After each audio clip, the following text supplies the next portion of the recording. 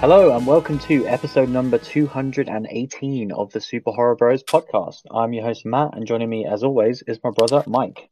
Hello. How's it going? Pretty good, pretty good. Good. I am excited this week because we were It's back always in a the treat. cinema. Always a treat. Yes, we have to savor it every single moment. Literally not even joking now. Like every time I go to the cinema, I do genuinely savor it because you just don't know what's around the corner in this crazy world. I said to you as we were leaving, just like take it in, bro. Like, Yeah. You never know when the last time is the last time. Yeah, we've been going there like our whole lives, and it would be so weird for that place just to close. But it's one of those things that is actually a reality now. I was going to give it a hug, but you're not allowed to touch anything. No. But we saw Saint Maud, brand new British horror movie, which is pretty cool. Which we will get to shortly. But first, a little bit of news. Kicking things off with one of my favourites, which is one PG Psycho Gorman. Is it PG because it's PG rated? No, it's definitely not, mate. So this was screening apparently as part of Beyond Fest. I think is where it finally got its actual worldwide premiere, because it was supposed to be at a festival, at the start of the COVID stuff. It's pretty cool. I can see that they released like a new poster for it as well, and it's called the Fuck COVID edition of Beyond Fest, which I think is pretty cool. Right. Which ran sort of last week. And off the back of that, they did announce the actual release date of this one outside of the festival circuit. And sadly, it's not this year, but we will be seeing it pretty soon. So January 22nd, 2021. Will we be seeing it? Who knows? So they are saying that it's a release date in theaters and on video on demand platforms. Of course, we already discussed as well. Yeah, that Shudder picked this one up as well. So it's one of their classic deals where like they'll get it eventually at some point. Okay. Which is cool. That's promising for us. Yeah, I was going to say like at some point, hopefully we'll see this. But yeah, like part of me was obviously disappointed with that release date. Like this movie has been done since God knows how long, and I really thought they just wanted to get that premiere and then stick it out on demand this year. I love of like all of these obscure festival movies.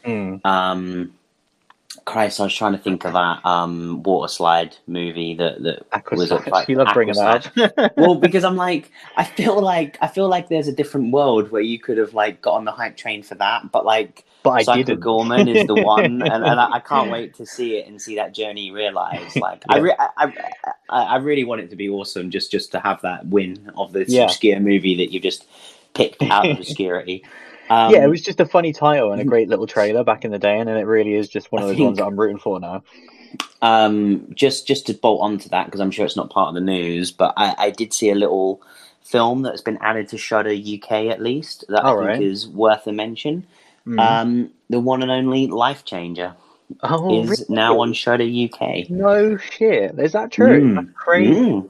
What are the chances? Like, I feel like we should have been informed of this, because these are all of we're in the perfect Venn diagram for this release. Life Changer on Shudder UK. Come on. I know. Justin, what were you thinking? Why didn't you just let us know?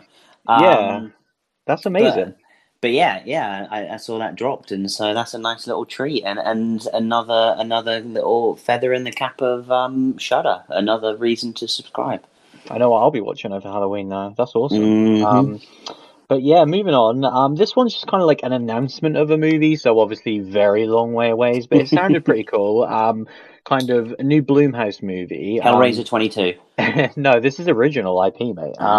So Deadline reported that Alison Williams, of course, star of Get Out, and we last saw her in The Perfection, has signed on to both star and executive produce a Blumhouse horror movie called Megan, with a 3 in it. Is missing? Is she Megan, did you say? No, is missing. Oh, yeah. Oh, man, what a film. So we just have a synopsis here, which I thought sounded pretty cool. In the film, Williams plays Gemma, a brilliant roboticist at a toy company. She uses artificial intelligence to develop Megan, a lifelike doll programmed to be a kid's greatest companion and a parent's greatest ally. After unexpectedly gaining custody of her orphaned niece, Gemma enlists the help of the Megan prototype, a decision that has unimaginable consequences. Nice. I mean, I feel like this movie should have been called TIFF. and they should have got Jennifer Tilly involved, but I will allow it still. It really does sound very close to obviously the new Child's Play in a lot of ways. I think the other two cool parts of this is that so Gerard Johnston, who directed Housebound, is on board to direct this. Now, I don't know if they've done anything since Housebound, but I really liked Housebound. No, I don't know. I liked Housebound. Yeah, which is at least 5, 6, 7 years ago now. So I'll have to look up if they've been busy. And then James Wan wrote the story for this one. Okay, you're saying good things. You're saying good things. Probably the lead that got buried there. I've just kind of read this down. I've read this down the order of how Deadline posted it, but I knew there's a reason why I put this on here. And I love that you just went with it. You're like, I'm just gonna keep rambling. I'm gonna get to why I'm excited for it at some point. Listen, I thought the rest of it sounded great, but so Akilah Cooper, who wrote the script for *Malignant*, wrote the script for this as well. So clearly, this is a partnership with James Wan. And yeah, his company is producing the movie as well. So yeah, like this is probably years away. I mean, who knows at this point? But it sounds really cool. And like, I want to see Allison in more horror for sure, because she was so awesome in the 2 movies we've seen her. And yeah, who doesn't want some crazy little toy killer running around? Like, that sounds great to me. So I mean, I know I want it. Like, if we're not going to get a sequel to the Child's Play remake, then this is probably the next best thing. Yeah. But speaking of sequels, this is a pretty interesting one. We got a little Twitter update from one Stephen Lang, who said the following: "I'm wrapped. A splendidly rugged shoot. Thank you, Belgrade. All health and safety protocols observed to the letter. Well done all. Hashtag Don't Breathe and @Don't Breathe Movie." And then he posted a little image of some T-shirts and him wearing a face mask that says "Don't Breathe" too on all of them. So yeah, kind of perfect, you know, that they leaned into the whole face mask thing for it. Yeah. So we obviously knew that this was coming. I honestly didn't believe it. No, I didn't either. Like, I don't even remember how long ago it was in the news, but it was rumored to be called "Don't Breathe Again." And it was, so this one is directed by Rodo Sayuges, I believe it is, who was the co-writer of Don't Breathe, and so is a long-term partner of Fede. So it's staying in-house, which is cool. But yeah, I mean, I think we've already discussed it a few times. Like, what do you have any sort of level of interest? I get not so much level of interest, but like, I don't really know what I'm trying to say. Hype. Yeah. I have almost no hype for it. I think, you know, if a trailer drops, or when a trailer drops, you know, I will watch that trailer and then I'll see where my hype is at, because I think Don't Breathe is one of, you know, because I'm pretty much all for sequels in horror, because I grew up in that world. You know, I watched a million Freddy's and Jasons until I was sick and tired of it, and I wanted more Saw movies, you know, and I wanted these things most of the time, and I'm still the same person that will moan when they're being made when they shouldn't, but there are a few movies that I think kind of, you know, really just do not need sequels. I think Don't Breathe was one of them. I think kind of It Follows, Cabin in the Woods, you know, a few of these movies like that came out that I just kind of felt like were perfection in their own little, you know, bubble, and didn't need to have kind of sequels and drawn out. And yeah, like, this is one for me that was just such a unique scenario. You know, it had a great cast, had a great original idea, and I just don't really know how you rehash that. But you know, A Quiet Place was also a movie that I felt the same about, and then I saw the trailer and I was on board. So, you know, we will see. You remember Quiet Place, right, bro? That movie we saw back in April? I completely agree with what you said, up until that last point, where I think that, yeah, there are so many movies that just don't need sequels, and Don't Breathe is absolutely one of them, and I think A Quiet Place is absolutely one of them. And of course, A Quiet Place was for sure. Like, I hope that these movies are good, of course. I would say as well with Bly Manor was the exact same situation. Like, didn't need it in the slightest, but it's cool that they did it, and I hope it's good, when we obviously get around to talking about it soon. But like, yeah, as far as do we need it and do we want it? No, hell no. Like, Don't Breathe was perfect. And so, yeah, like, I hope this is great. I'm happy to see Steven play this amazing character again. But my God, it's going to be it's so much harder to kind of win you over in a sequel when the first movie was just so perfect, because you've raised the bar to such an unbelievable level that even if we saw it perfectly with Happy Death Day, I think was like the best example of this for the podcast, of like what a absolute perfect horror movie that then got a sequel that is perfectly okay, but it's nowhere near the level of the original movie. And so by comparison, it's bad, but it's not a bad movie. Like Happy Death Day 2U is perfectly okay and is quite decent at times. It's just nowhere near the level of the first movie. So it's one of them that I keep seeing on my Now TV though, and I'm like, it's fun. Yeah, I'm like, do I want to watch this? I'm like, I think without the expectation as well behind it, I'm sure you would have I do want to watch it again for sure, but it just doesn't. But yeah, we shall see with this one. Next up, the movie that again, it's so funny. I feel like we have about a dozen movies that just stay in rotation in the news because that's what this year is, and one of those movies is Peninsula, that we kind of again feel like we're getting pretty soon. But basically, this was another update that it is coming to on demand. So this is like, I think this was announced in the US this week, that it's coming to on demand at the end of November. With Blu-ray end of November, digital October 27th. So just around the corner, like a fortnight from as of recording. And yeah, like we were supposed to be getting cinema release in the UK about a week after that, and then I think what did we say a few weeks ago, like DVD and Blu-ray a couple of weeks after that. Towards the end of November, I think it was. Yeah, so it's cool. Like, it's very murky right now, especially for us, as to when we're exactly going to get our hands on this. But it's cool that it is just around the corner. I think we can kind of wait until November, and if we get a cinema release, great. And if we don't, we know that at least the digital release will be there as well. And yeah, I just really want to see this movie at this point. Yeah, get prepared for the end of November. That's all I would say. Yes, that is the best way of looking at it. And then finally, this one's not massively horror, but it's just a really cool film announcement that has a great cast. So the Mad Max Fury Road movie that obviously came out, God, I don't even know when it came out now, a few years back, which is an absolute batshit movie. If people have not seen it, I absolutely love it, especially if you're someone who loves practical effects and kind of crazy stunts. Like, that's why I love Hardcore Henry. Like, Fury Road just ticks those boxes. Obviously not a horror movie, but it's still like very genre. So like they have finally greenlit the next movie in this universe.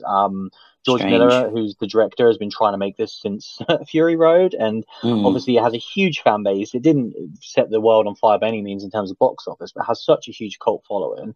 And Warner Bros., who just seem like they need anything basically at this point, have greenlit this. So basically it's called Furiosa, who was the name of the character that Charlize Theron played in Fury Road. But this is a standalone movie that is a prequel. And Furiosa will be played by Anya Taylor-Joy. So she will be the lead in this movie. This movie is also starring Yahya Abdul-Mateen II, of course, who is just in everything right now, and I have no problems with that. And also Chris Hemsworth is going to be in this movie. So there's your cast. As we said, last week, any Hemsworth is a good Hemsworth. Exactly. They're always welcome. Yeah. Always welcome on this podcast. And so, like, that's an awesome lineup. I think it's worth noting as well, as far as Anya, like, we've seen her in so much already, and she's always awesome. But yeah, so she just finished filming Edgar Wright's Last Night in Soho, and she is currently filming Robert Eggers' The Northman. I really respect how prolific she is. Like, I don't know how old she is, but like, she has been in so much already. Yeah, and so much of it's been genre stuff. She's dabbled in other stuff like romantic comedies and that, but it's so much of it is genre stuff, which is awesome to see. Yeah, she's 24 years old, That's mad. And we've already seen her how many times for the podcast? Yeah, at least 4 or 5. At least 5. Yeah, and then like I say, we're 100% like 2 of my personally most anticipated movies she's in, with Last Night in Soho and The Northman, and like this is going to be a huge deal. Like, it is a little bit weird talking a little bit about Mad Max for a second, because I'm surprised that they recast her. I get that if they want to have the character a lot younger, they have to recast, but it is a weird choice, I guess, but we shall see. Like, I'm excited for this either way, and I'm excited for all of her upcoming projects. Amen. But yeah, that is pretty much it for the news this week. Shall we talk about this week's film? Let's do it. Let's talk about Saint Maud.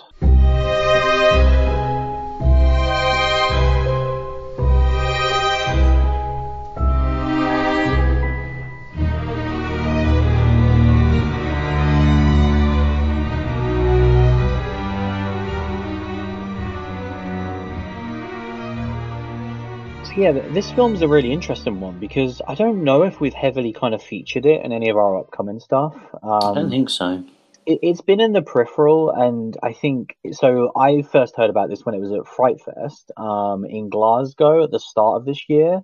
That kind of happened right as the COVID stuff was happening. I think I think Glasgow Fright Fest was either February or March, might have been February. It was late Feb, I think. And it was right around that time. And this was a standout movie at that festival, and that's always a good thing. But obviously, it can go many different ways. Like we've seen standouts at these festivals that are great, and we've seen ones that are utterly terrible as well. So it's kind of one of those ones that you like. Oh, okay, that's cool that it's getting that buzz, but we shall see. And yeah, this one, of course, like every other film, kind of got its release dates absolutely decimated. After it was shown on the festival circuit, it was picked up by Studio Canal in the UK and A24 in the US, which is, of course, an amazing partner to have if you're an independent horror movie.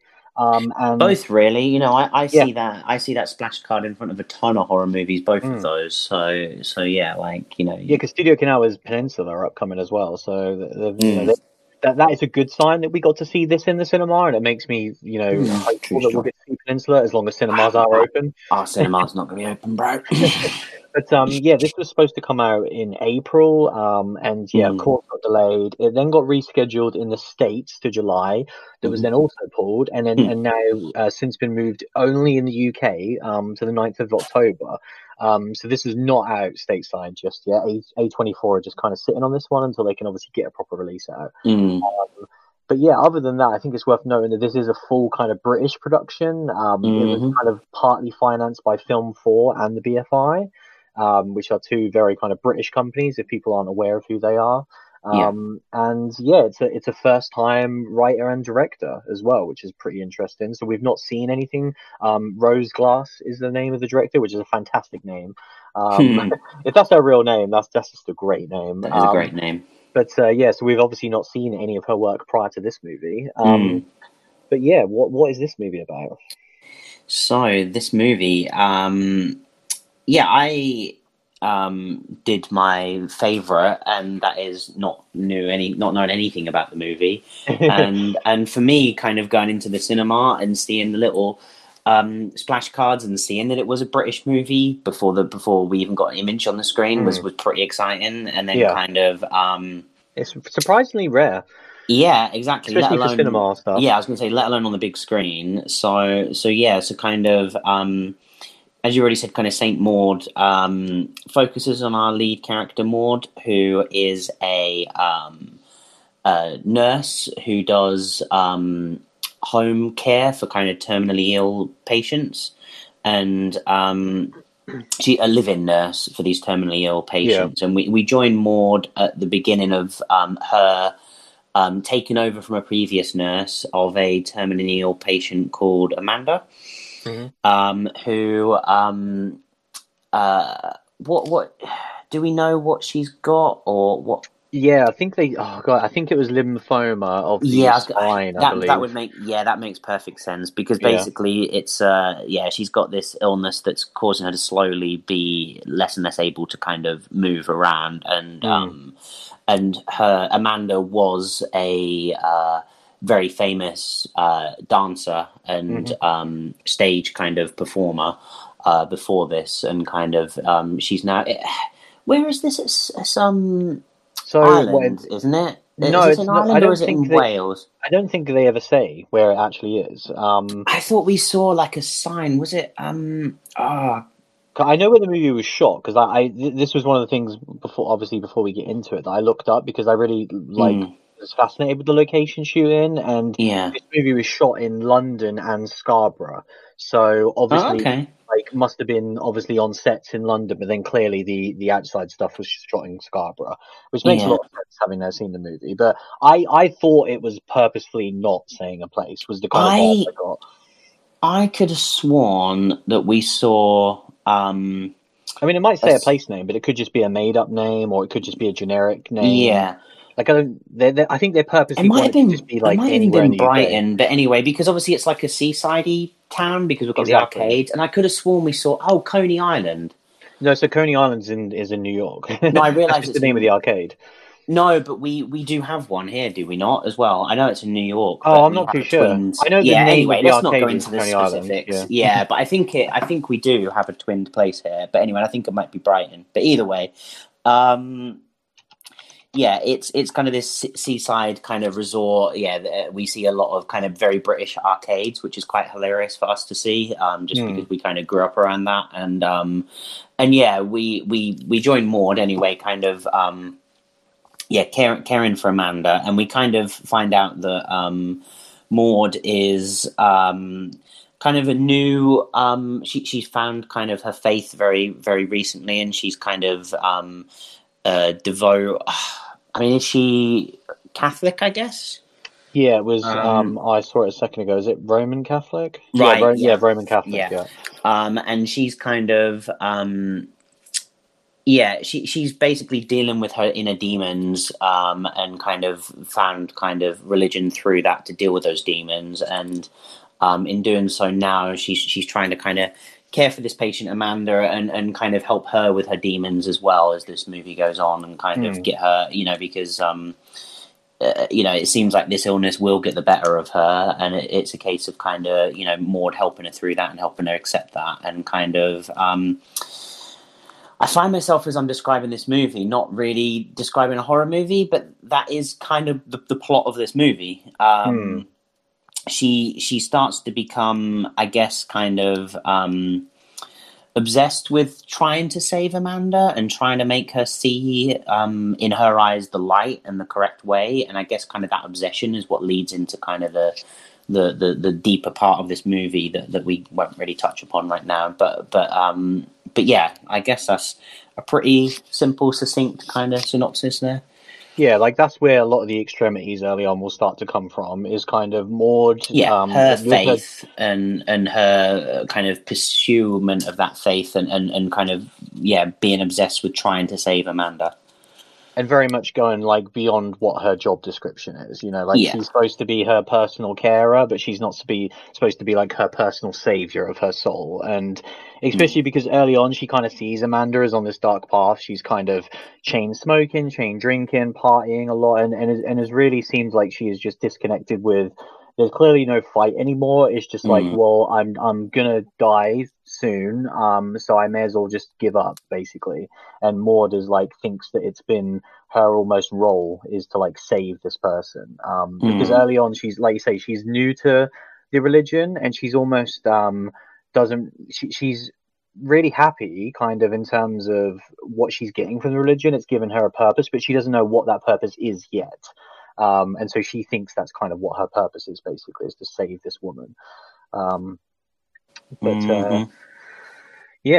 we just go into it, really? Like, there's a lot going on in this movie. Like, it's a short movie, and it can be a slow burn. Like, I always find that term so weird. Like, that's one of the first things I kind of want to talk about with this movie, because it can be portrayed as a slow burn, but I feel like almost every movie that isn't some bombastic, loud movie could then be portrayed that. Do you know what I'm trying to say? Like, I know what you mean. I think the thing is, I think this movie is a slow burn, and I think the term slow burn used to be a very negative term, but I think at this point, I think there's enough movies that have been fantastic but are a slow burn that we are beyond that now, and I think it is, it is a way to describe this movie. This movie,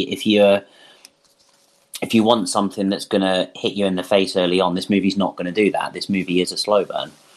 Yeah, it's a weird one, because I see this movie as basically a character study. It's a character study of Maud and who she is. And so, who is she? We've just described it. She's a carer nurse, who's a recent convert. So that is her life. So it's not going to be filled with blood and guts and crazy horror from the get-go, because you really have to set up who she is and go on that journey with her. So I could see it for sure being a slow burn, but I think, I don't know, because I was just so interested in seeing her character progress, it never felt that way to me. But yeah, like there's a lot to get into here, really. But I think this movie does so many things so well that I think has really been lacking this year. And I think the main one is what I just spoke about is characters. This movie nails characters so strongly. I think Maud, as a three-dimensional character who goes on a journey for 80 minutes in front of her eyes, is one of the most interesting I've seen all year, really.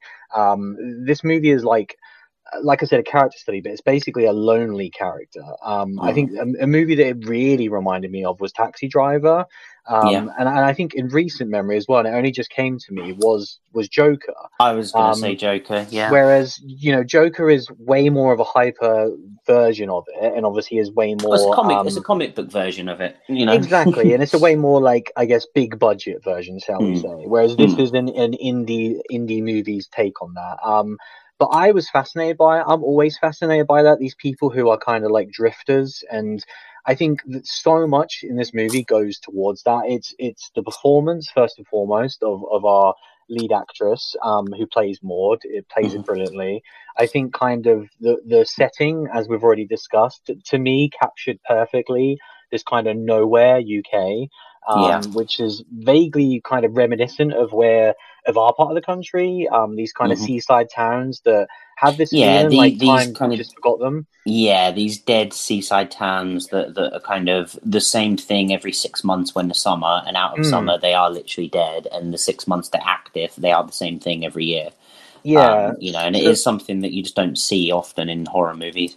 No, exactly, and we've seen that, so we understand that, and I loved seeing that as a backdrop to a horror movie, because I was like, yeah, there's almost no life in this town. It perfectly emulates what Amanda's going through as a character, and Maud in so many ways. Even though she's young and got her life ahead of her, she doesn't really know what the hell to do with her life, and so she's kind of resorted to a lot of different things. The main one being this new convert to Catholic, but there's plenty of other things as well, which we'll get to in her backstory.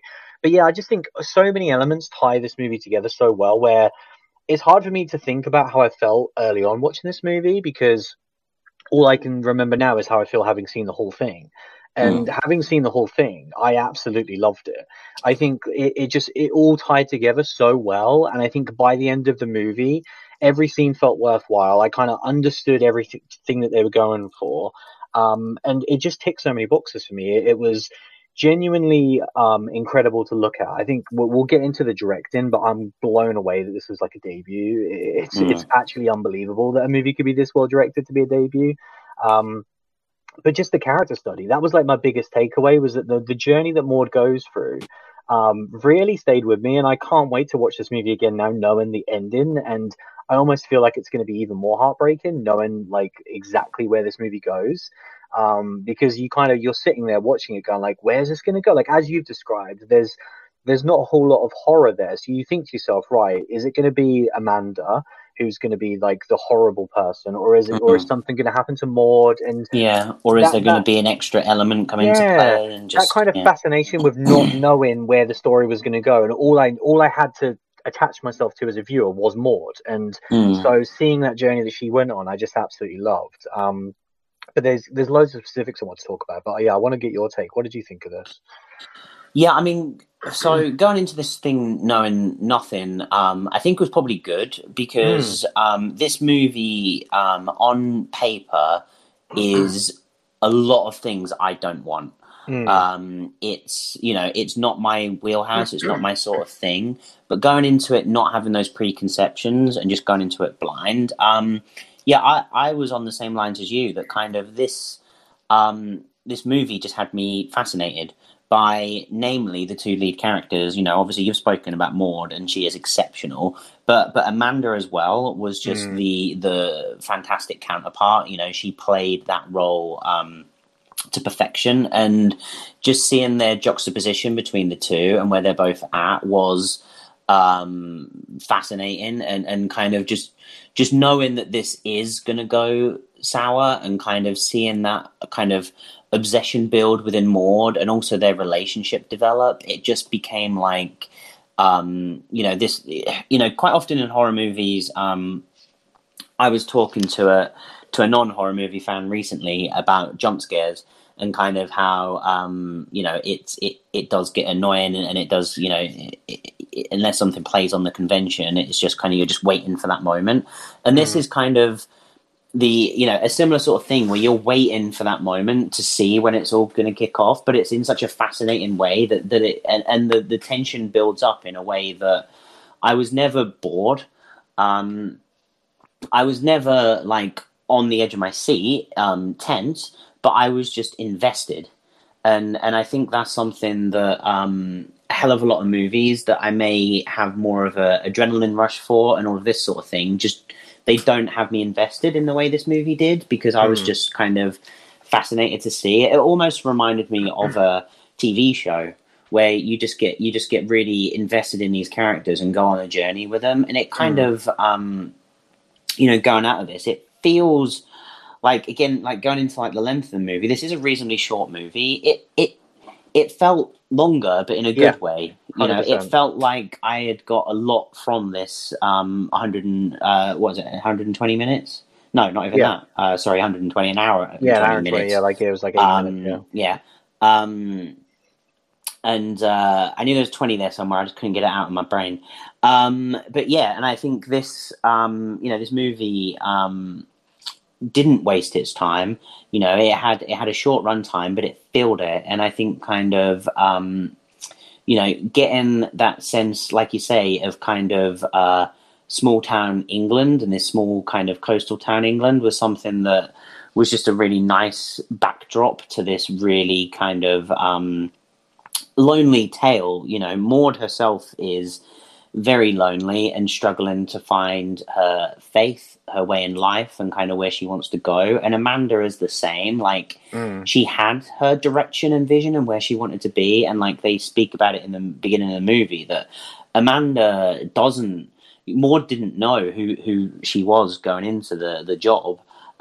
It was only when she was living there that she would see these kind of relics of Amanda's past, and Amanda kind of was in hiding basically from her real life and her real maybe friends, her previous acquaintances in her life, and kind of would have these blowouts where she would kind of see them and, like you say, have these parties and that. But then the rest of the time she was very lonely and just very much struggling for kind of purpose and direction. And I think kind of the location for a British movie is perfect. You know, what they kind of have, these seaside towns that are just super, super lonely. And like, we've seen it a tiny bit in some recent horror movies. We saw it in kind of Serial Killer's Guide to Life at the beginning. We saw a very little part of Ghost Stories that had it in. And it's like, it's something that I really want. And like, when we get to see it, especially in something that's well made, it's fantastic. I think kind of, it's like our sort of version of the Deep South in America, isn't it? Yeah, exactly. And it's something that just hits home for us. And I think as well, like, not to go into any sort of spoiler, but this movie, we've spoken about a lot of movies that have a clear vision for an ending, and the movie gets ruined because of the clear vision for the ending and driving to that point. This movie definitely has a clear image where it needs to end, but it escalates and builds up to perfection to that point. Like, when we got to that final scene in the movie, I felt, it truly earned it, and it also didn't waste my time getting there, and it didn't just get there for the sake of getting there. It felt like everything was earned, and that payoff was more real because of it. And so I did, and like you said, it's one of those things where I just got it. It wasn't that it was trying to, do so many clever things that you're not actually making a decent movie. That, this movie did, it put its message in there and it made it very clear. I think kind of, if I'm gonna get overly critical, I think there's kind of, between kind of, there's, I just want to get the spoilers. That's why I'm stammering around. I know what you're trying to say. there's a point where kind of we have a big moment, kind of a big kind of conflict, and then it kind of changes direction of the movie. Yeah, it changes direction, and it takes a chunk of time to amp back up. And although I was still in it, I definitely tapered away at that point, and I could have done with them getting back to the crux of, mainly our two main characters, because I thoroughly enjoyed them being together. But also, I found myself throughout this movie being kind of just terrified by Maud, even though she wasn't doing anything, which is such a rare thing, when she's just kind of like slowly becoming more devout to her religion and kind of I can't think of the correct term there, but she's basically punishing herself for her sins, and she's kind of doing that in more and more extreme ways throughout the movie. Yeah, the self-harm, but it's got a term, hasn't it? Well, in terms of like with religion? Yes, yeah. All right. But anyway, yeah, it does, but it's not, it's anyway. Yeah, and kind of that escalating and seeing what she was capable of made me really like scared for Amanda at times, but also just like when she's wandering around and it's just like she feels very unhinged, and I'm just kind of wondering what she's going to do. And I think going into kind of a couple of plot parts, but I think at the beginning of this movie we get an opening scene of Maud kind of in this hospital, and kind of like it's a little flash of what went wrong in her career before she became this stay-in nurse. And when we got that little splash at the start of the movie, I really thought, and I had it as a point to say to you, it was one of those egregious openings that kind of ruined something later on in the movie, because I really thought that scene was going to be later on in the movie, and it's not. Yeah. It's revisited, and I think actually, like, again, to the movie's credit, what it did was it gave you that scene because it showed you just a glimpse of what Maud has done in the past when she does become a bit unhinged. And that's why she was such a sinister character for me, because I kept in my mind just seeing these little signs of her slowly kind of going off the rails. And with that knowledge of the flashback, I really was just like, oh no, because, there's a character who visits Amanda a couple of times in this movie, and I was just starting getting like worried for her sake, and just seeing what the hell was going to happen there, and kind of like just seeing when it was going to kind of kick off. And like I say, it was that tension to see when we were going to get that kick off, and it is a slow burn. Like, it does take time to get there, but it is that the whole point for me with this whole slow burn genre is the journey fun?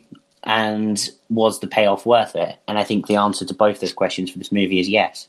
Yeah. And yeah, it as with you, it blows my mind that this is a writer-director debut. Like, Rose Glass has just absolutely smashed it. And I think in terms of the writing, like you say, these characters are just written to perfection, really. And then the actresses have just absolutely destroyed it. And I think kind of... I couldn't fault either the writing or the performances. They were both just incredible, and I think all of the cast were really good. I think, as we said, Maud is absolutely incredible, Amanda is, but even the secondary characters that do pop up, they all are really believable and really do serve a purpose, and they're just well written characters. They feel like believable people. The character that visits Amanda just felt like a believable human being. Kind of, we meet Maud's kind of ex-co-worker, and she just felt like a real human being. And it was just like, quite often these characters are just nondescript, and it's just like a guy, or a girl. And it's just like, no, these people were real people. So yeah, I just think it was very, very well written throughout. Yeah, for me, I think the writing is one of the strongest points. And I think one of the key factors for me was that we always know the exact amount of information that we should have about Maud at any given time. And I think that's what's so perfect, is that you're introduced to her fairly quickly, just thrown in, and like, here she is, she's religious, she's a care nurse. And then kind of like, as little by little over time, with these kind of inner monologues that we get throughout the movie, we're just learning piece by piece about her. And then we start to discover like, oh, okay, something went wrong at her previous workplace. And then like you say, she starts to overstep her own boundaries as a care nurse, and those moments early on are pretty subtle, and they're not anything crazy, but like, I felt those moments as well, where I was like, oh damn, Maud, like, I thought you were going to be this really sympathetic character that was maybe almost going to get bullied by like the Amanda character or whatever. And then as soon as she kind of oversteps her mark and starts doing things that she absolutely shouldn't be doing as a carer, I was like, well, you've messed up now. Like, I'm almost not on your side now, because you've done something professionally that you should never do. And that's exactly what they wanted me to think as a viewer. And then as we learn more information, they then are able to garner that sympathy again for Maud. And that's what I think is so goddamn powerful about the writing in this movie, is that they're able to constantly juggle like how much do we want to show of Maud? How much do we want to keep the viewer behind her? There are times where you will feel like, oh, screw her, she's made mistakes. But then there's other times where you're just like, you feel so damn sorry for her because of the kind of situation in life that she's got herself in. And I think they just kind of ramped that up brilliantly until the finale. And you touched upon the ending. For me, the ending was absolutely perfect, and I think it was my favorite ending of a movie all year. I absolutely loved it, and I think that was when, like, I loved the movie throughout, but it was that ending that really cemented it for me. When the credits started to roll, I just sat there and I was like, they absolutely nailed that, what they were going for. Like, the ending was impactful. I felt it. It was haunting, especially the final scenes that led up to that ending. And I just kind of had to sit there for a minute and be like, what did I just see? And I've really not felt that way since Midsummer. That was the last time. And I think with that movie, they kind of have the added benefit of it being so long that there's that level of exhaustion to it, because you've just sat for a 2.5 hour movie. Whereas the fact that I was able to feel that way after an 80-minute movie, like, for us, that's child's play. Like, we barely get into a sweat after 80 minutes. And I felt exhausted. I literally felt we like were watching 13 movies in like 4 days, bro. Honestly, yeah. So, like, that is not a big feat for us. And I completely agree with you, where this felt way longer than 80 minutes in the best way possible. It shows what you can cram into a movie that length. And this is the reason why we will always bring up film lengths. It will always be a thing that we brought up on this show, because when it's done right, it puts almost every other movie to shame. A movie like this puts so many movies to shame. Even movies that I've enjoyed this year, it puts them to shame, because it shows you what you can get if you're meticulous with your writing, first and foremost. I think it all comes down to that. And then once you get all the other things to fall into play, like we say, I think the directing is one thing that is so stunning. And I think so goes well with trying to make Rose this lonely character, kind of pulling the camera in when it's needed to, at times feeling really distant from Maud and really pulling the camera back, especially when she's in a room filled with people. I think they do such a good job of making her just feel like she's the only person in the world and that she's completely invisible to everyone. And it just she feels like an absolute outcast in those scenes, but without it being overtly kind of just, in your face. Subtle. Yeah, it's subtle, brilliant directing, which is exactly what you'd want. And I think the soundtrack's brilliant as well. Like, it starts off very quiet and very subtle in those early scenes, and it lets you focus on Maud and Amanda, which is exactly what you'd want. And then later on, when it kind of needs to be more dramatic, when there isn't as much dialogue happening, because there's a very big portion in this movie where I probably shouldn't say, because that's a bit of a spoiler, but basically there isn't as much dialogue as there was early on. Like, there's a long period of the time of the movie where there just isn't that much said on screen, and I think that's purposeful. This is throughout. I mean, not going into the spoilers. It is throughout the movie, because we are following Maud constantly. So she will be given a task, like to go to the shops, and we follow Maud. And it is, if I was to describe the scene, it would sound like, she literally just goes to the shops and gets the stuff and comes back. But it's haunting, because it's almost like in one of these cheesy music videos, but it's not in a cheesy way, where all the other characters are moving in fast forward and our character's just walking very slowly. It's like a Linkin Park video. Like, she's in black and white and everyone else is in colour. Yeah, and it's just like she is just like completely out of place and is just wandering through life, just with everyone else around her just ignoring her, and she just feels like an alien, walking there on her own. And I thought it was in that side of it, and that which should have just been a really boring scene, is not, and it is something that you're just captivated by, and you just see her kind of being socially awkward and being kind of outcast, and just kind of small things that just like people pushing past her and cutting her up, and just like her just being this nothing in this world, really. And kind of, you feel that for her. I think that's where its strength was. Yeah, it sounds simple, like, because this movie has a simple task, but it shows you that you don't need to have the world's craziest concept or a bunch of mental stuff going on in your horror movie if you just nail the fundamentals. And I think this movie absolutely nailed character better than almost any other movie I've seen. Like, there's a couple that spring to mind that are, and again, that shows you where I'm already thinking about this movie in terms of the movies I've seen this year. Is like I'm pitting it against my absolute favorites of this year and being like, yep, those ones also did the things this movie did. Which, yeah, like, already shows you, like, to me, this is easily one of the best horror movies of 2020. And it's great that it's this British horror movie as well. Like, this feels like the first time in a very long time where we can kind of get behind one of these British films. It was great with Ghost Stories, but obviously with that being this, like, a lot of comedic stuff in it as well, it wouldn't be for everyone. Whereas this is that classic kind of indie darling that people will want to get behind. Definitely.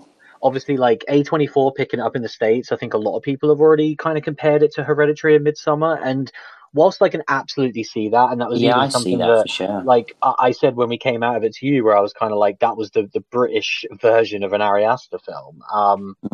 But it almost, and it's definitely more in line with Hereditary as well, it's worth saying, than Midsommar, I personally think. But it really did stand alone as its own thing, and I think that was what's so great about it, is that, yes, it made me feel certain ways that other movies have, but it was just such its own unique tale that we really just haven't seen too much of for this show. We've really not seen kind of a lonely character study of just this one female character, a young character who's very religious as well. Like, it's worth noting as well with the religious stuff. Because, like we've said time and time again on the show, we're not massive fans of it. We're not really remotely fans of it in terms of in films. And, I've always said that I don't like those old school tropes of, especially, I think the Conjuring universe and those movies are the prime example of what we see it in modern day films.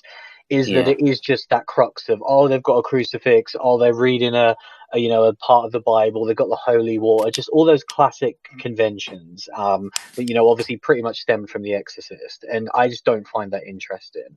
And when we talked about Devil All the Time, I said about how I love the use of religion in that movie because it was about what people do when they're drawn to faith and the extremes that they're willing to go to. And that's exactly what this movie is, only that's exactly what this movie is about. Like, there was elements of that in Devil All the Time, but that is straight up what this entire movie is basically about. Like, when you really have to say, what is this movie about, it's about what one person will go to because of faith and belief, and that's kind of what I wanted from Devil All the Time, and there were the moments that I loved in that movie, but this movie did that even better. So well, for me, this is what like, it elevates beyond Devil All the Time because it does such a perfect job of that, of kind of, it's not poking fun or doing anything like that. It's a real serious kind of real life thing, and it's real horror, and it's truly terrifying, the lengths people will go to, and kind of, that being kind of put on this film, I think is, like I say, it just, everything feels grounded about it. There is nothing that felt, that took me out of those moments. I think kind of, we spoke last week about kind of, women in horror and women in film, and kind of, and we were saying, you want to get behind a movie that you can champion, and then next week, this is that movie. It was crazy. Timing on that was such a weird thing. Exactly, and it is incredible, and I do want to touch back on it because I think, like, this is a movie that I think we should touch upon, because I think kind of, looking at Rose, Rose Glass, kind of what she does next is massive, because this to me is her Hereditary, like you said, and can she go again, and what will that be? And like, I really hope whatever she's doing next is in the genre, and I will be, straight away, wanting to watch that the second it comes out. I think kind of, obviously, as well, the fact that kind of, the way that this movie captured, kind of this British culture, I think is something that we don't see often. And like I say, we see it, and we a little bit, and we kind of latch onto it because we want it so much. But this movie is just massively that. So like, if she can start making, more movies, like that, I just, I'm super excited to see what happens next.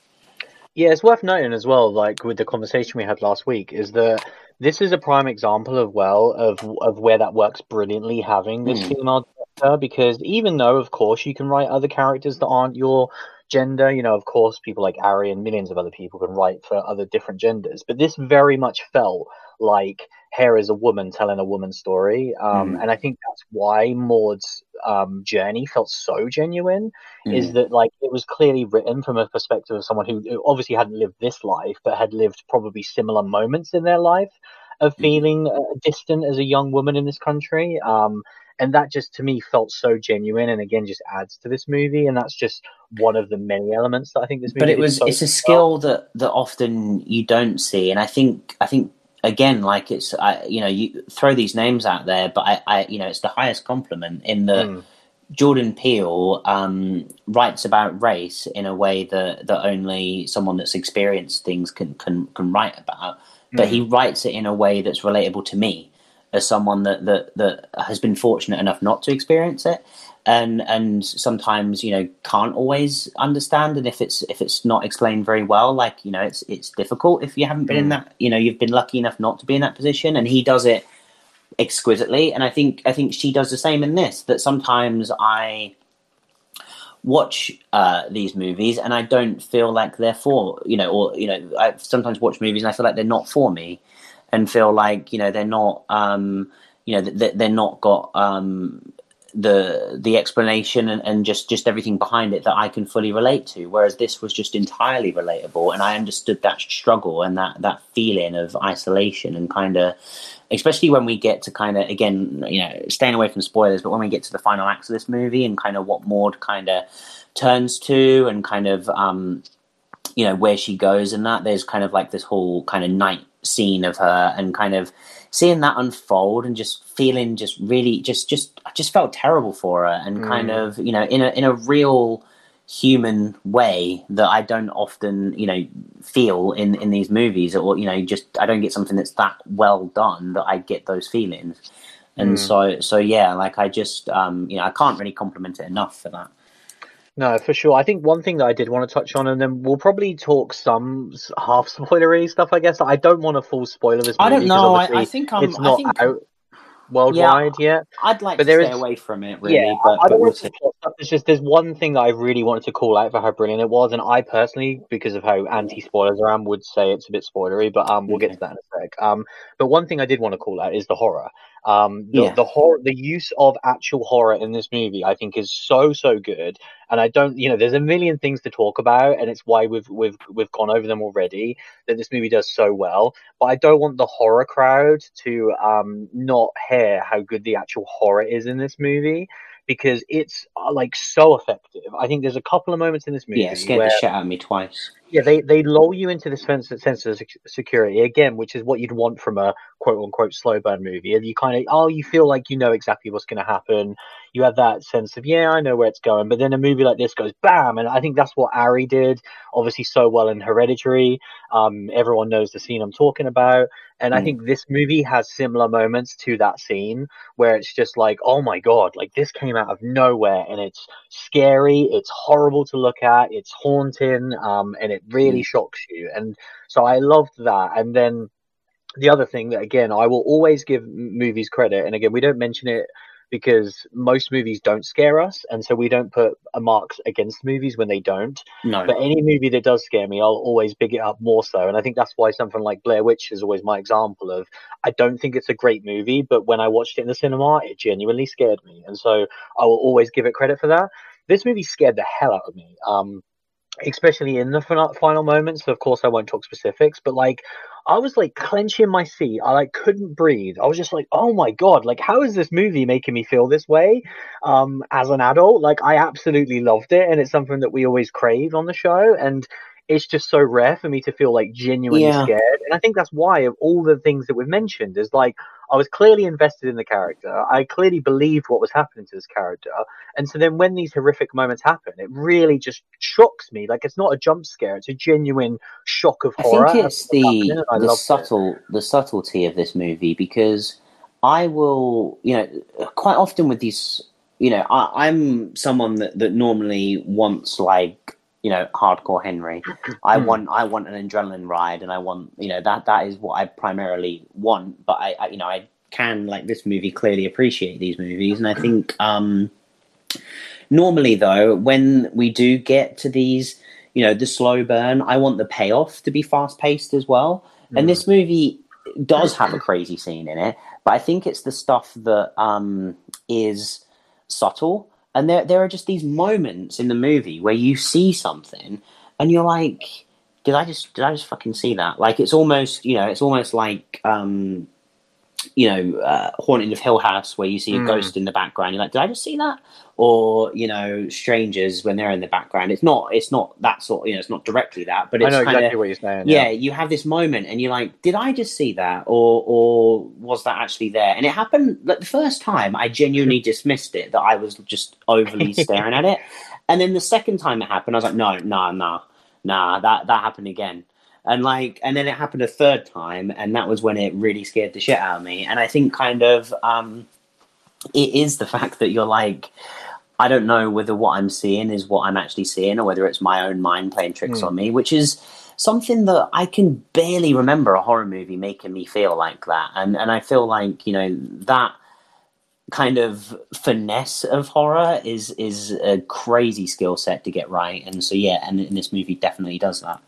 It's amazing you say that, because that brings me perfectly to the final point that I want to mention. So this isn't plot-based whatsoever, but I do want to throw up just a very mild spoiler warning if you don't want to know anything about the movie, is that one of the things I wanted to earmark was its amazing use of visual effects. And it's exactly what you were then referring to, of these small, subtle moments early on in the movie, which are clearly visual effects, where you're just like, wait, did I see that? What the hell was that? And for me as a viewer, I'm watching it obviously switched on as a moviegoer, where I'm like, okay, there was a visual effect there, and it was very subtle, and that gives me hope, because that means that in this slow burn movie, they're clearly not just going to have a couple of early visual effects, are they? That clearly means that they've got visual effects for a reason. Do you know what I mean? Yeah, so it's like, so that says to my brain, listen, even in the slow scenes when we're just watching her wash up, trust me, there's going to be some mental shit later on, because they've got good visual effects. And that definitely was true of this movie. So that was one of the things I wanted to call out, of just like, yeah, the visual effects are incredible, and all of the moments they're used in are unfortunately spoilery, so we can't talk about them, but they're so good. For a small indie movie, they are incredibly well done. So yeah, that's just another one of the things I want to call out. But yeah, I mean, final thoughts on this movie / recommendations? Yeah, I mean, you got to see this, and especially if you're a fan of, or like us, you seek out British horror. This is categorically one of the best British horrors we've seen for the podcast. It is in the elite level of British horror that we've seen, and I think it feels weird for me recommending a movie like this, because this just isn't my wheelhouse. But it just shows when something is done this well, you can go out of your comfort zone. So for me, I think even if you don't like the slow burn, if you don't like the kind of movies that have got big religious kind of undertones and that sort of thing, take those preconceptions out of the way, because I think this movie is just it's beyond that, and I think it is something that you should see. And it was it was special seeing it on the big screen as well. Obviously, we've spoken about how we don't know how often, so we are trying to savor it, but seeing a movie like this that is just so indie was really, really nice to see on a really nice big screen. And so I truly enjoyed that experience as well. Well, one of the biggest things I've learned whilst doing this podcast is that obviously watching a new horror movie every single week, you're going to see so many different subgenres, and you're not always going to see movies that you think you're going to like on paper. And I think that's been my biggest, success, is that so many of my favorite movies, especially in the last couple of years, would not have been movies a few years ago that I'd have even touched. I'm thinking like a Midsummer and like a Lighthouse, and this is exactly like that. And I agree with you. It's definitely one of the best British horror movies we've covered for the show by far. And I think it's absolutely one of the best horror movies of 2020. And for that reason, it's an absolute no-brainer that you should watch this movie. Obviously, it seems to only be out in UK cinemas right now. And yeah, as long as you're in an area where you feel safe to go, I would highly recommend you go check this one out. It's great that there is at least a horror movie out right now. And obviously, hopefully it could have legs. obviously there's not going to be some major box office sensation anytime soon, and that's just not the way to look at the cinema right now. But as long as it hangs around that sort of top 5 to 10 for 3 or 4 weeks would be great. And I hope people check this out, as like, even though it's not that classic scary movie that you'd watch for Halloween, you probably want something a bit more chilled out, like a slasher or something. And this is very heavy, but it's just so good. Like, just go and watch it and have a great time. Like, I really, really can't wait to rewatch this one. And yeah, it's like I say, it's pick so it awesome. Up, Arrow. Pick it up.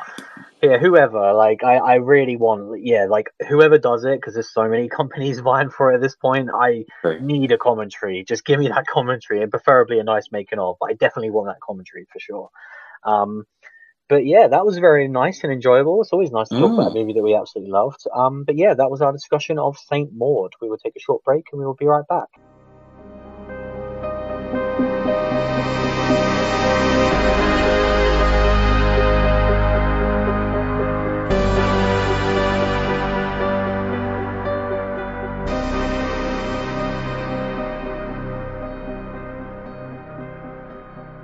So yeah, sort of listener feedback to finish us off this week. There isn't too much really. We just had a message from Kat, who was referring to last week, saying, "Great episode, guys. I totally agree on your wish for good horror movies for all. And if you watch the original Craft, I'll watch Terminator 1. I haven't seen it. I think I've seen 2, 4, and 5. You've got to watch Terminator 1.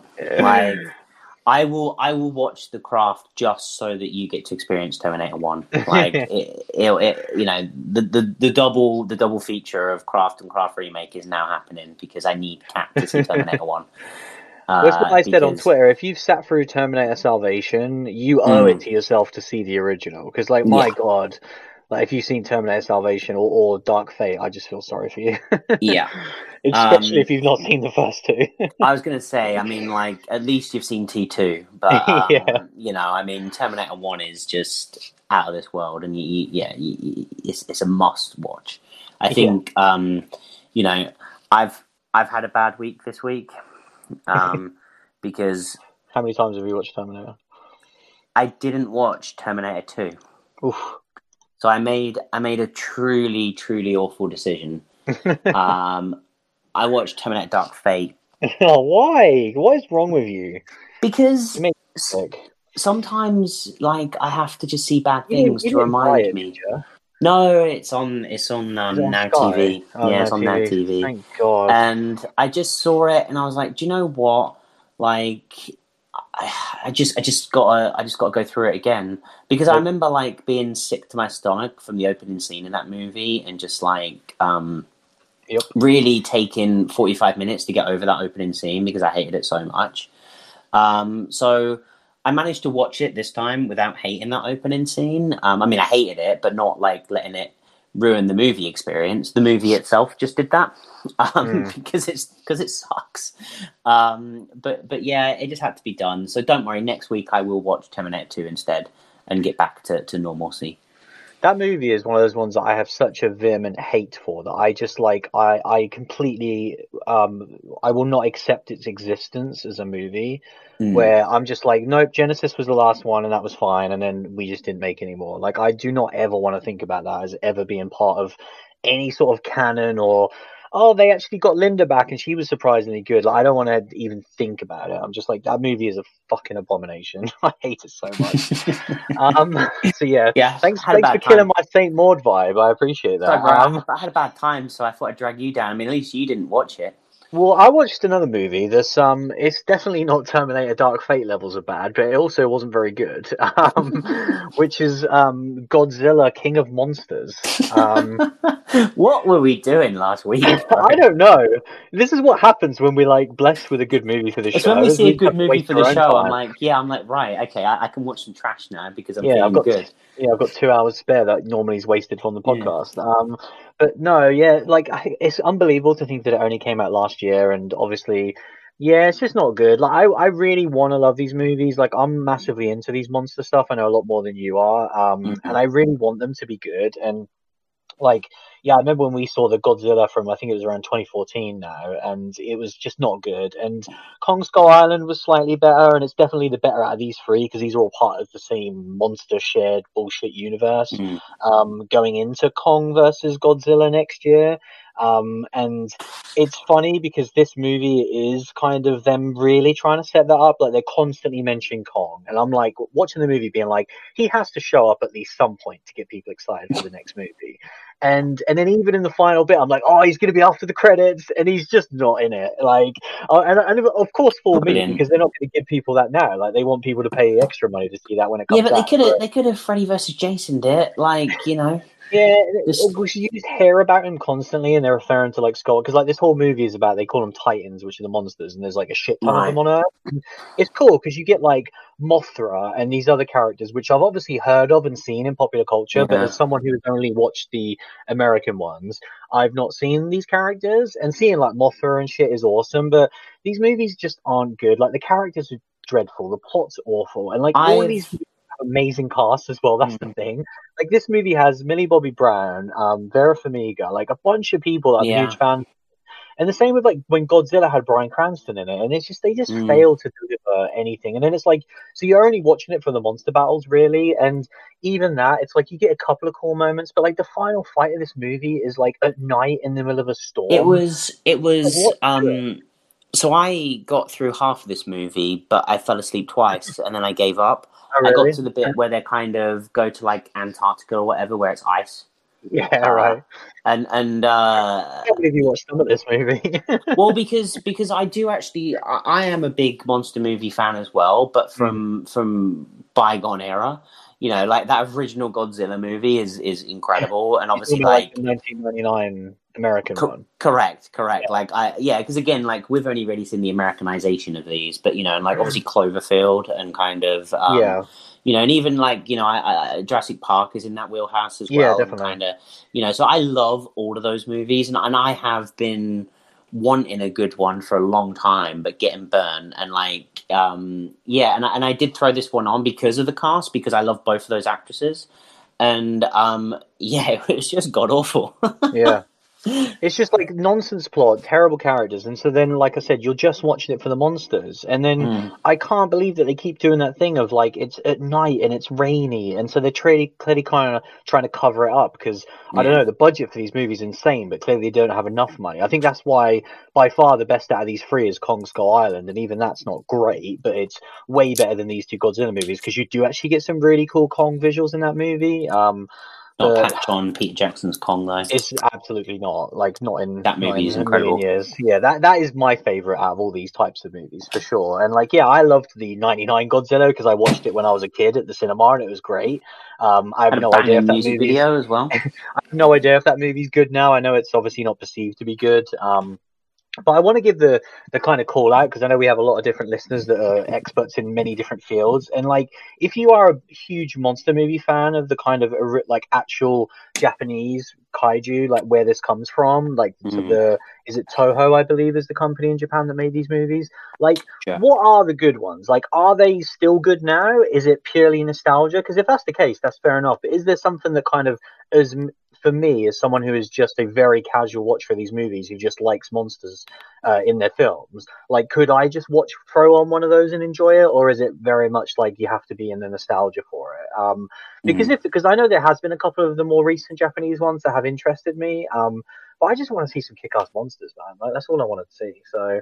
Yeah, and the movie's like 2 hours and 15 minutes. It's outrageous. It's so long. But yeah, I do not have high hopes for the sequel. So nor do I. That's pretty much all I watched this week. I was kicking things off being like, right, I'm definitely going to watch more horror movies going into Halloween, and then I watched this one, and it just kind of soured me. But I've got some on the one. I've been watching a little bit of TV, bro. A little bit of TV. Oh God! Is it you nearly got to sign off. Well, we're already gone a bit long, so make it quick. Yeah, so I watched the finale of Walking Dead, and I watched the first episode of Not something beyond, from beyond, is it, or something? You tell me, mate. You watched it. Is it not just called The Walking Dead Beyond? World Beyond, or something like that. I think World Beyond. From Beyond is a horror movie. So that's a new live action spin-off show. Correct. Right. Correct. Yeah, the World Beyond. Yeah. So the finale, first and foremost. Is this season 10? Yeah, I really enjoyed. It had some really great zombie effects in.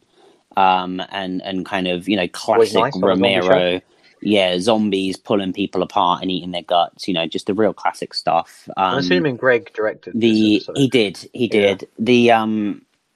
The Skinners, the people that are wearing zombies' faces, are just awesome, and like seeing them in it. But because obviously it's been probably 2 seasons that they've been against each other, and kind of with this gap between the season 10 and its finale, the Skinners kind of got decimated pretty quickly in this episode, and just kind of pretty easily. And because I haven't had the rest of the season, I suddenly was like, oh my God, like this is the kind of finale of their arc, and kind of it just felt like it was over so quick because I didn't have the build up of all those previous episodes fresh in my mind. But judging it as part of The Walking Dead, yeah, I enjoyed it, and I think and it is funny because then clearly the next setup of the next kind of trend of where it's going was like the stinger at the end. And yeah, I mean, I'm still interested. I'm still enjoying it. Like, and for someone that really did drop off it and was adamantly, I stopped watching it for a half a season until I saw the Skinners, and kind of they got me back in, and kind of I saw the promotional stuff and then decided to catch up. And kind of this is the same where, like, I mean, it's still kind of ongoing, that enjoyment, which is great.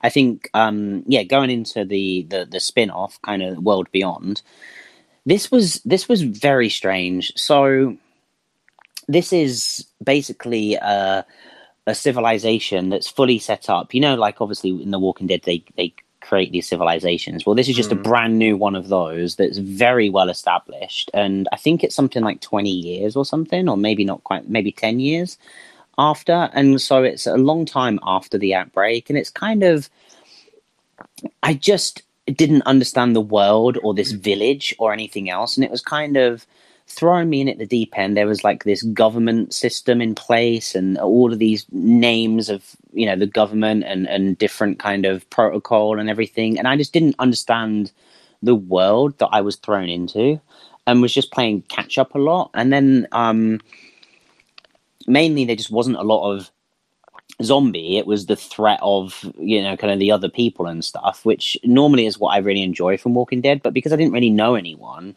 I wasn't super into it. And kind of the most annoying thing is it kind of opened itself up a little bit towards the end of episode 1. So I'm gonna watch episode 2 and see how it goes. But yeah, right now it really hasn't kind of piqued my interest. How come you watched it then? Because you don't watch like the other spin-offs, do you?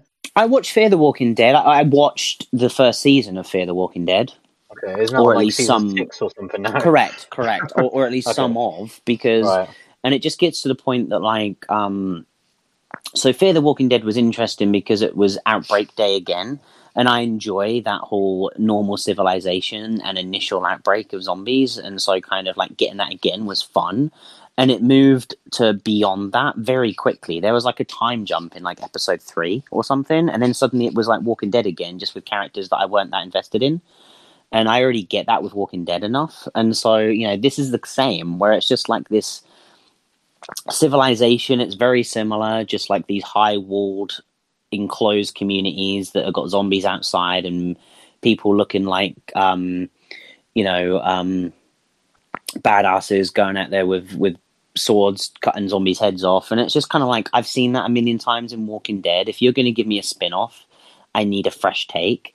And yeah, so right now it's not really the fresh things that it's done is not really tickled my interest. But yeah, I'm going to give it one more.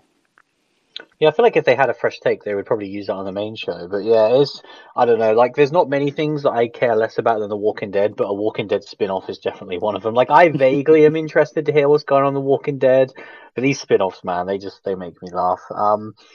But yeah, so when's like The Walking Dead actually properly back? Do we know? No idea, because obviously this was the season 10 finale, so like God knows. So now weird, because then you had to wait like 6 or 7 months just for one episode, and then you just don't even know when it's returning at this point. Yeah, and it doesn't make a lot of sense. Like, there's a chance that the stinger of the tail end of the season 10 finale does feed into this spin-off, but if it doesn't, I just don't understand why they had to delay. Because as far as I understand, the episode was in the can.